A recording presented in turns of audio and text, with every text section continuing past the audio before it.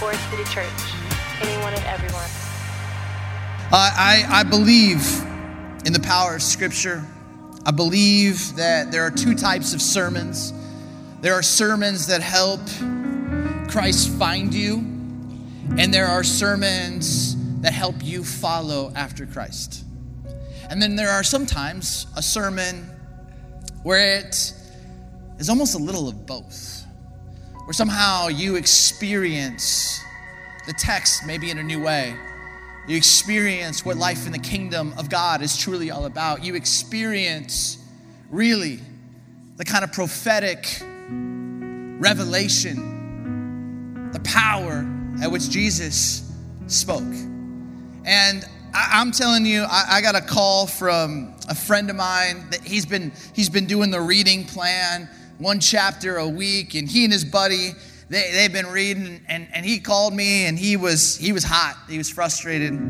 He just said, man, I don't understand Luke 19. It's bothering me. And I said, well, that's wild, because I'm going to preach on that.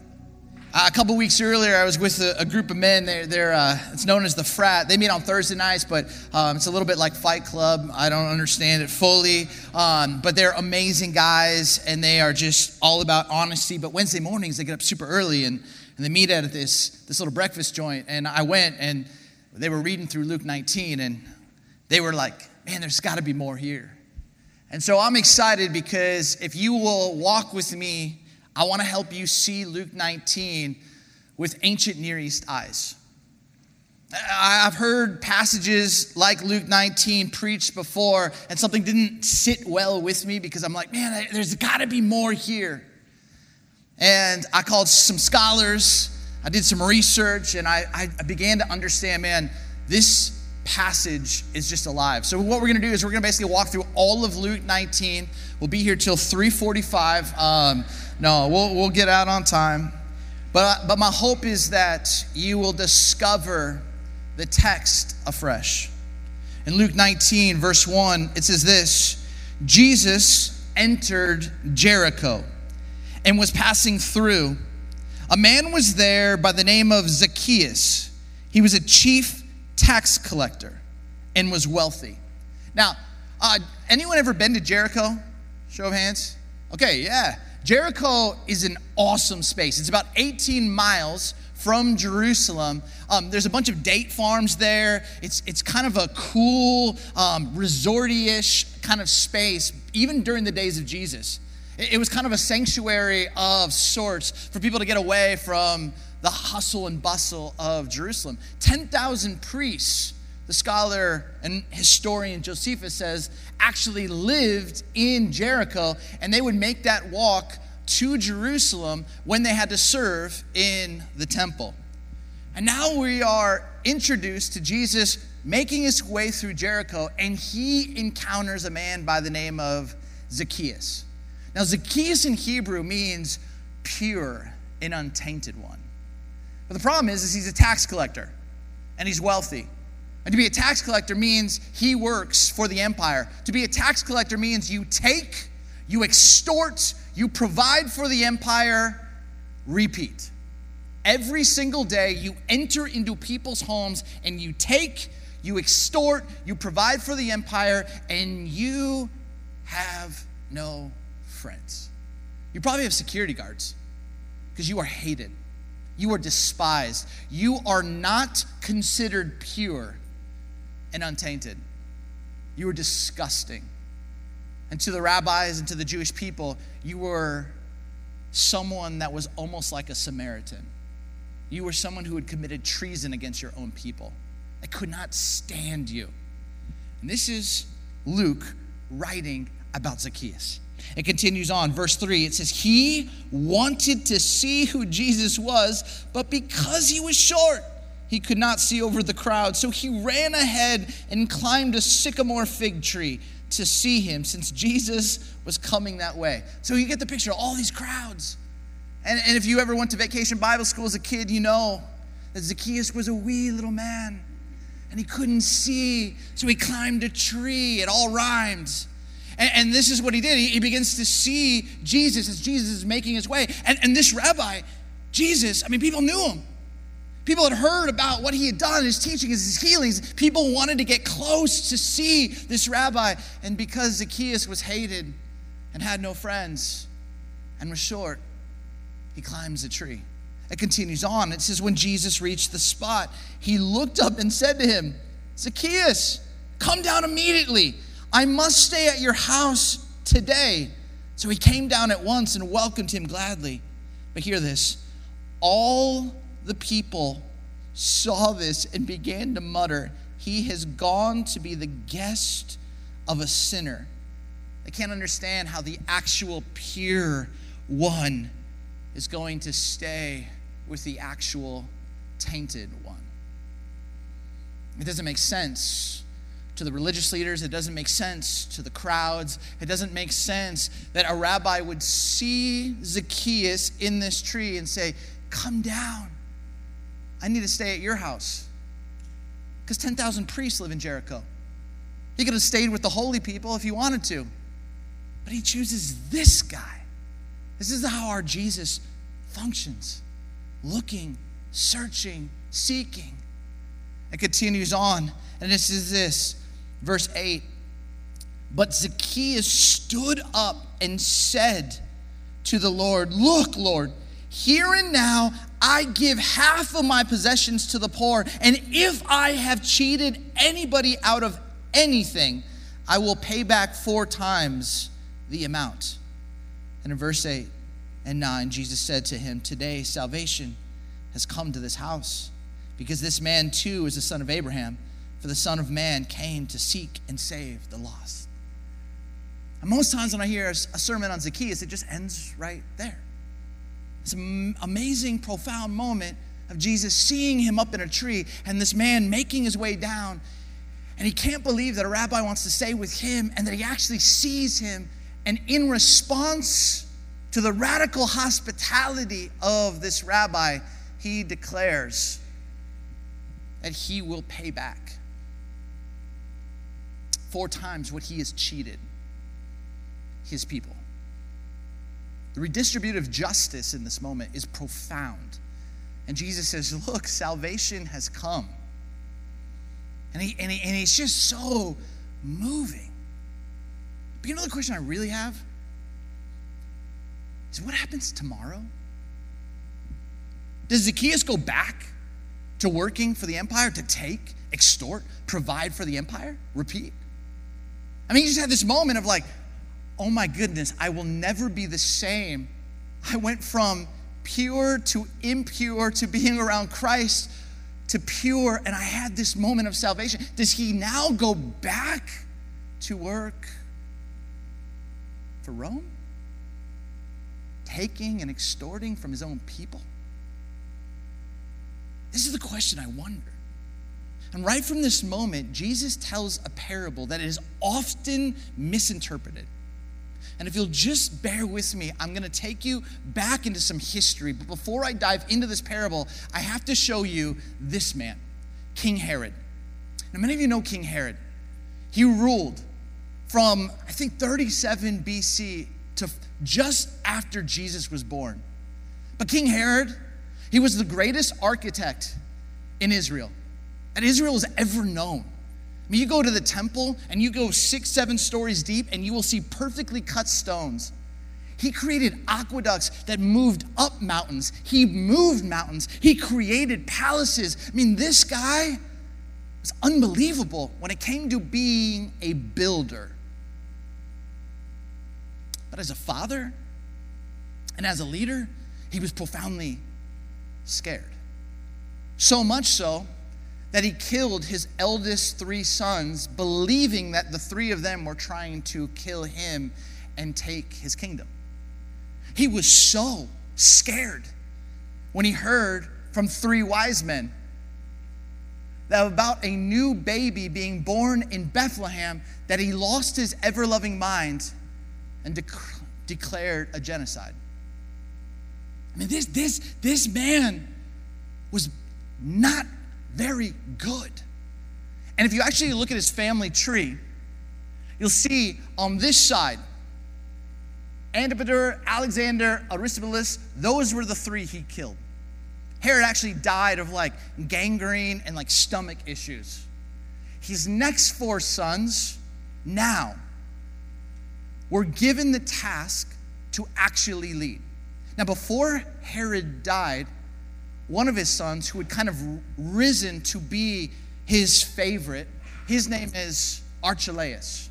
Archelaus decreed that when his father died, that he took 3,000 Jewish men, brought them to the Temple Mount, and slaughtered them to ensure that there was mourning when his dad died.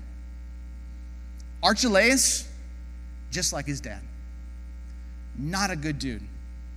And if you think about Archelaus and you're like, I kind of remember that name in Matthew chapter 2.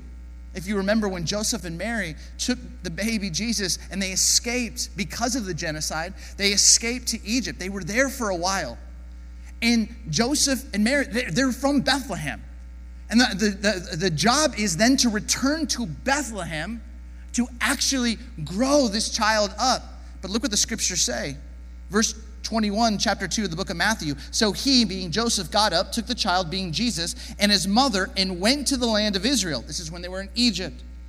But when he heard that Archelaus was reigning in Judea in place of his father Herod, he was afraid to go there. So they went to Nazareth. Now, why do I tell you all this? Because Archelaus went after his father dies, and he goes to meet with Augustus, the Caesar and the most powerful person of that day in Rome. And he goes and says, it was my father's wish that I should be named king. He was King Herod. I will be King Herod too. I will follow in his footsteps. I will lead. I will ensure that everything that my father did and every way that he paid you, I will do likewise. What Archelaus didn't know, and historians write about this, is that 50 countrymen from Israel went to Rome on their own dime. They show up too, and they beg Augustus, please do not make Archelaus king. He is just like his dad. He is vicious and violent. He is a bad, bad man. And Augustus sides with the people. And so instead of making Archelaus king over all of Israel, he begins to split up Israel into these domains. Now, that kind of fluorescent yellowish green color, that became all of Archelaus's. So Samaria, Judea, and Idumea. You see Jericho right there. And you also see right beside Jericho is a town called Archelaus. That was where Archelaus lived. He created this massive compound. It was his place to retreat to. And all of the other siblings got smaller little kingdoms. Why do I tell you this? Because Jesus tells a parable. And sometimes what we do is we sometimes split the stories because the NIV or NLT or whatever Bible that you read, they've done this. They've kind of like broken it up. But you have to remember, when these were told, there were no verses, there were no chapters, there were no subtitles. It just was, here it is. And this story led right into this parable that is often misinterpreted. Knowing what you know about Archelaus, see if you can see what Jesus is doing. While they were still listening to him, so it's connected to the Zacchaeus story, he went on to tell them a parable because he was near Jerusalem and the people thought that the kingdom of God was going to appear at once. He said, a man of noble birth went to a distant country to have himself appointed king and then to return. So he called 10 of his servants and gave them 10 minas. Put this money to work, he said, until I come back. Now a mina equals 100 days' wages. You might have heard the phrase drachma. Drachma was 1 day's wages. So a mina was 100 drachma. So he gives them out one of these. Continues on. It says this. But his subjects hated him and sent a delegation after him to say, we don't want this man to be our king. He was made king, however, and returned home. Then he sent for the servants to whom he had given the money in order to find out what they had gained with it. The first one came and said, "Sir, your mina has earned 10 more, so 1,000 days' wages." It continues on. "Well done, my good servant." His master replied, "Because you have been trustworthy in a very small matter, take charge of 10 more cities." The second came and said, "Sir, your mina has earned 5 more. His master answered, "You take charge of 5 cities." Then another servant came and said, "Sir, here is your mina. I have kept it laid away in a piece of cloth. I was afraid of you, because you are a hard man. You take out what you did not put in and reap what you did not sow." His master replied, "I will judge you by your own words, you wicked servant. You knew, did you, that I am a hard man, taking out what I did not put in and reaping what I did not sow? Why then didn't you put my money on deposit so that when I came back, I could have collected it with interest?" Then he said to those standing by, "Take his mina away from him and give it to the one who has 10 cities. "Sir," they said, "he already has 10. He replied, "I tell you that to everyone who has more will be given, but as for the one who has nothing, even what they have will be taken away." And then this verse, "But those enemies of mine who did not want me to be king over them, bring them here and kill them in front of me." And that's how the parable ends.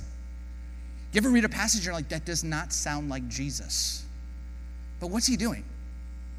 In this moment, Jesus, on his way to Jerusalem, shortly after this profound encounter where you have salvation entering into the life blood of Zacchaeus, is beginning to ask Zacchaeus, "What's going to happen tomorrow, man?" Because you know what the Roman Empire is. The Roman Empire has given you cities. And are you going to go back to taking, extorting, and providing for the empire?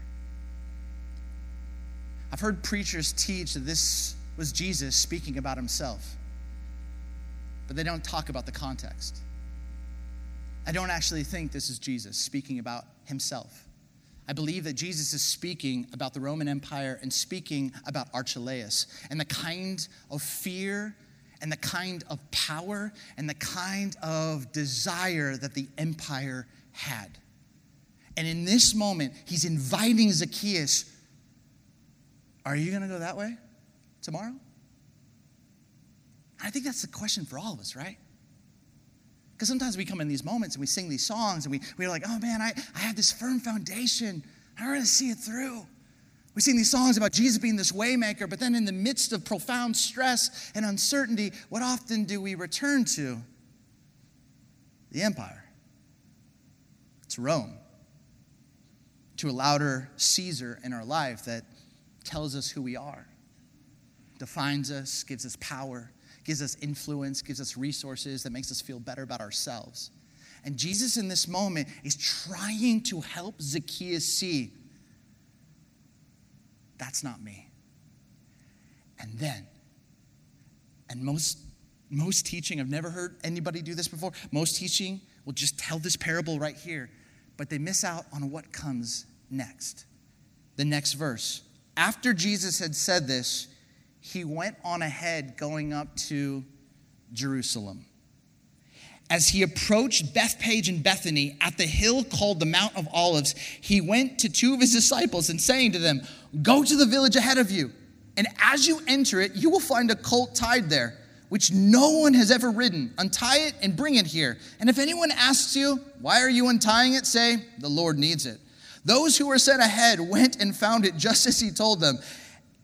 As they were untying the colt, its owners asked them, "Why are you untying the colt?" They replied, "The Lord needs it."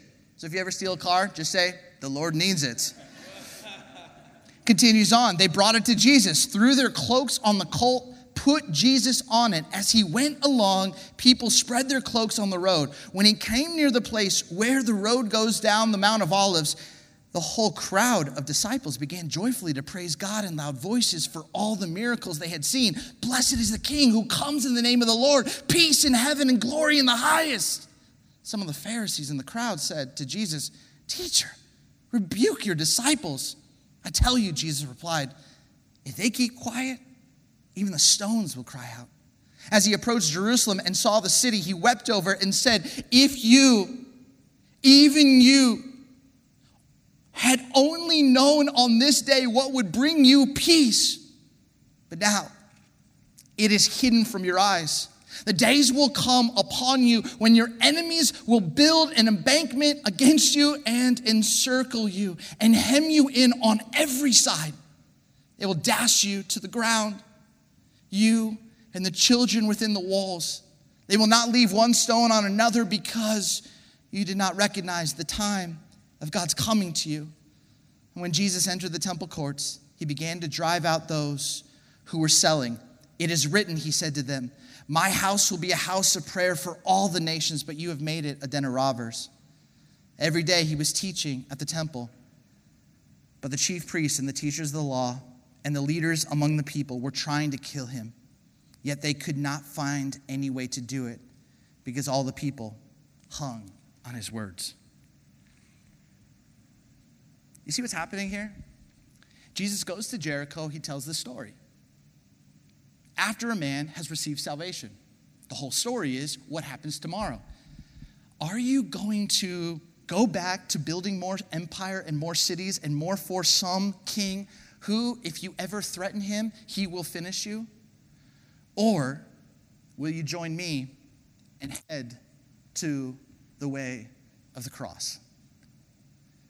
What's amazing is this really is a conversation of empire versus Palm Sunday.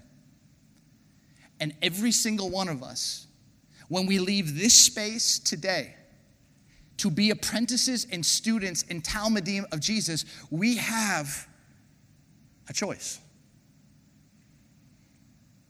Will we say it with our words, but actually in our lives when we're under stress, will we go back to the way of the empire, or will we actually embody the way of Jesus and carry that cross? What's amazing with the parable is it's a story of a king. If you don't do what he says, the way he says, then he will finish you. And this king named Jesus says, I'm not going to finish you. I'm going to finish death once and for all. You see in this story is the quest for every one of us. What happens tomorrow?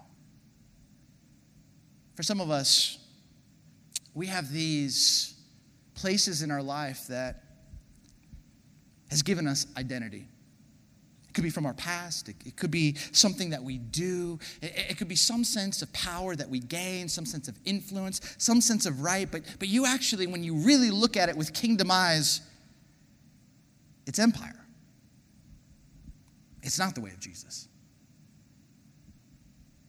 It's based in fear or shame, and judgment or hate or division. It's not centered on grace and peace and love and the way of Jesus. For so many of us, and just like the Hebrew nation as they crossed over the Red Sea, they had been freed from something. They just didn't know how to live freed to something. And I think that's for many of us. We don't actually know how to live in our freedom. So what we do is whenever we go back to the empire, or we go back to the past, or we go back to the flesh, or we go back to those choices, or we go back to curry some sense of importance, or we go back, it's some sense we know within us, but then we just go, thanks be to God for grace. On grace. And then we start going this way until we get pulled back to the empire. Thanks be to God for grace. And I was having a conversation with Diane Corazon and Ray Corazon. They're part of our church, and we went to lunch, and I love free lunch. And we're talking, and they were just amazing. But she asked me a question. She said, if you look at the Hebrew Scriptures, it says that the fear of the Lord is the beginning of knowledge. It's a great line. The fear of the Lord is the beginning of knowledge. And really the way that word fear is, it's really like the reverence and the holiness and the respect and the awe and the wonder of God. When you have that, it's the beginning of some sense of leveling up in your mental aptitude. But she's like, I find it that for many of us, we forget about this and all we do is hold on to grace. And when you begin to read the book of John, early in the book of John, it says Jesus came in the fullness of grace and truth.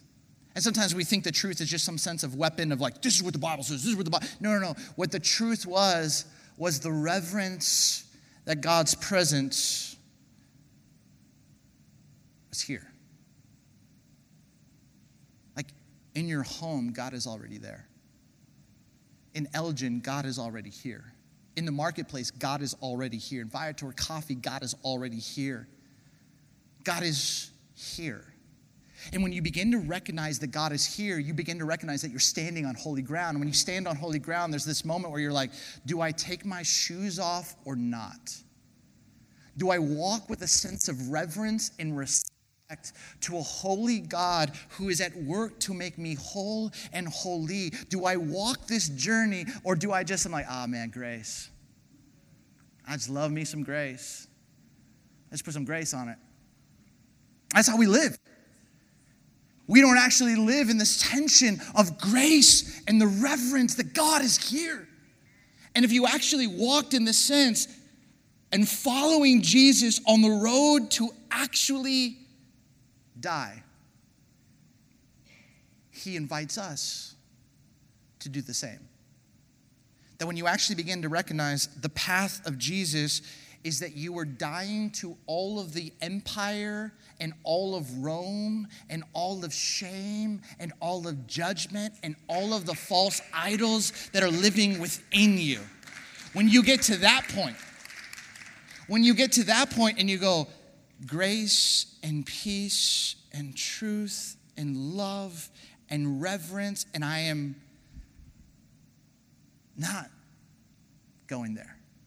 Because I've been freed from and I have been freed to. And as you begin to walk in that, but here's something, and it's a phrase that sometimes gets taken out of context, but hear me say this with like the heart of the text, willful blindness. And sometimes we have this willful blindness to be like, it's not really, it's not really that bad. It's my money. It's not really that bad. It's just like, it's what I do on the computer. It's not really that bad. It's like, we can excuse it for ourselves, but when we see somebody else do it, man, we got some judgment, don't we? But really what the willful blindness is that you're actually seeing the empire in you. You see the way that you look at a brother or sister. You see the power dynamics at play. You see the injustice. You see the systems that are all around us. And something inside you says, that is not what I want. My job is to help embody heaven invading earth. My job is not to be driven and work for the empire or be driven by power. My job is to follow Christ and to empower. And here's the truth that every one of us have to wrestle with.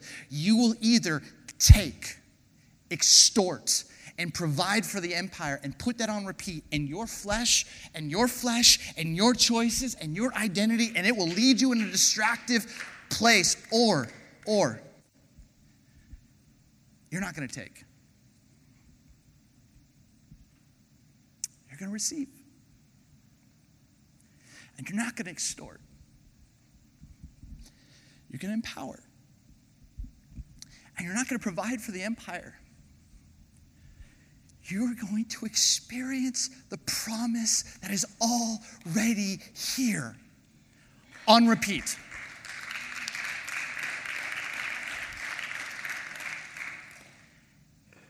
And that's what Jesus invites us to. And he walks into the temple, and what does he see? He sees, even in the temple, empire happening. And he loses it.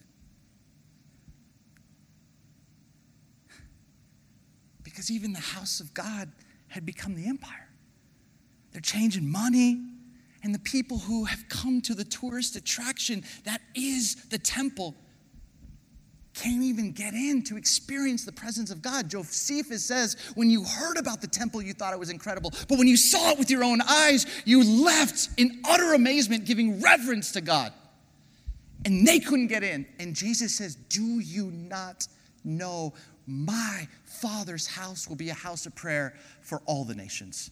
And it's not take, and it's not extort, and it's not provide for the empire on repeat. It's receive and empower and experience the promises that are already here. You have been freed from that. You've been freed to this. Now it's your decision.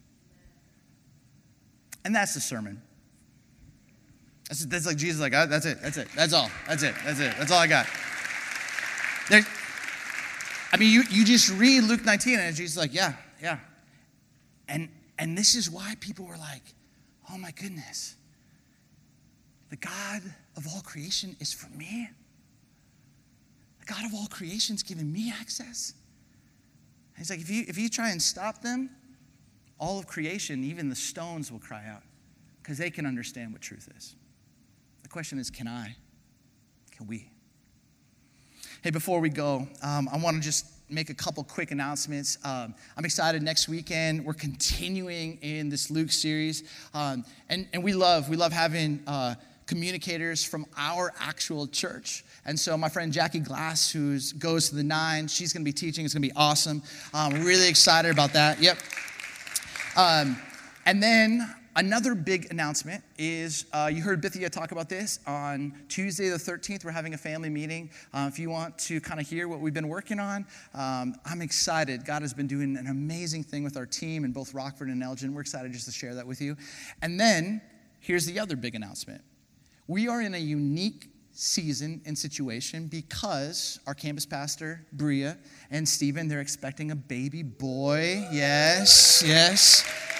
And Andy, our amazing worship pastor, and her husband, Lenny D., who we absolutely love, who they just got a new space. They are expecting a little girl. It's amazing.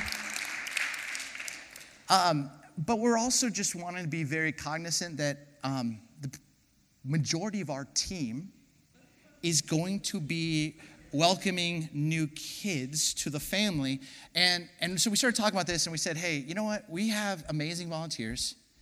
We know that oftentimes in the northwest suburbs, some of you travel during the summer. And so what we decided to do is that on the 9 a.m. and the 11 a.m., starting on Father's Day, next week, it's still 2 services, but starting on Father's Day for 8 weeks, that's 9 weeks total, till August 13th will be the last one. We'll give you all of that. We're just going to go to a 10 a.m. service. And it's going to be awesome. We are going to be like jammed in here. We're going to have people up in the balcony. But here's the plan. The plan is for connection. And I really think this is a summer of fun and a summer of connection and us actually getting to know each other. We don't want to burn our volunteers out, who are amazing. They are doing such amazing work. Thank you. But we also feel like, hey, this is the one time we can get away with this. So let's try it. So there, with that, we just want to make that. You'll see that in the updates. But can you stand? I'd love to give you a benediction before we bounce. If you came to and want to go to Discover, it's going to be right after service in there. But would you put your hands out, and I'd love to give you a blessing. My brothers and sisters of Forest City Church, may you know the empire is within us. There are places we return to that remind us of old stories and old tapes and old identities that are very familiar. And the invitation is to recognize that you've been freed from that and that you've been freed to walk in grace and peace and carry the cross. To not just be someone who puts grace on it, but recognizes that everywhere you go, you are a temple of the Holy Spirit and God is already there. That you are standing on holy ground, and may you live with grace, but may you live with the reverence and awe and wonder of the Lord and experience Christ and the cruciform life at work in you. Much love, everyone. See you next week. Grace and peace.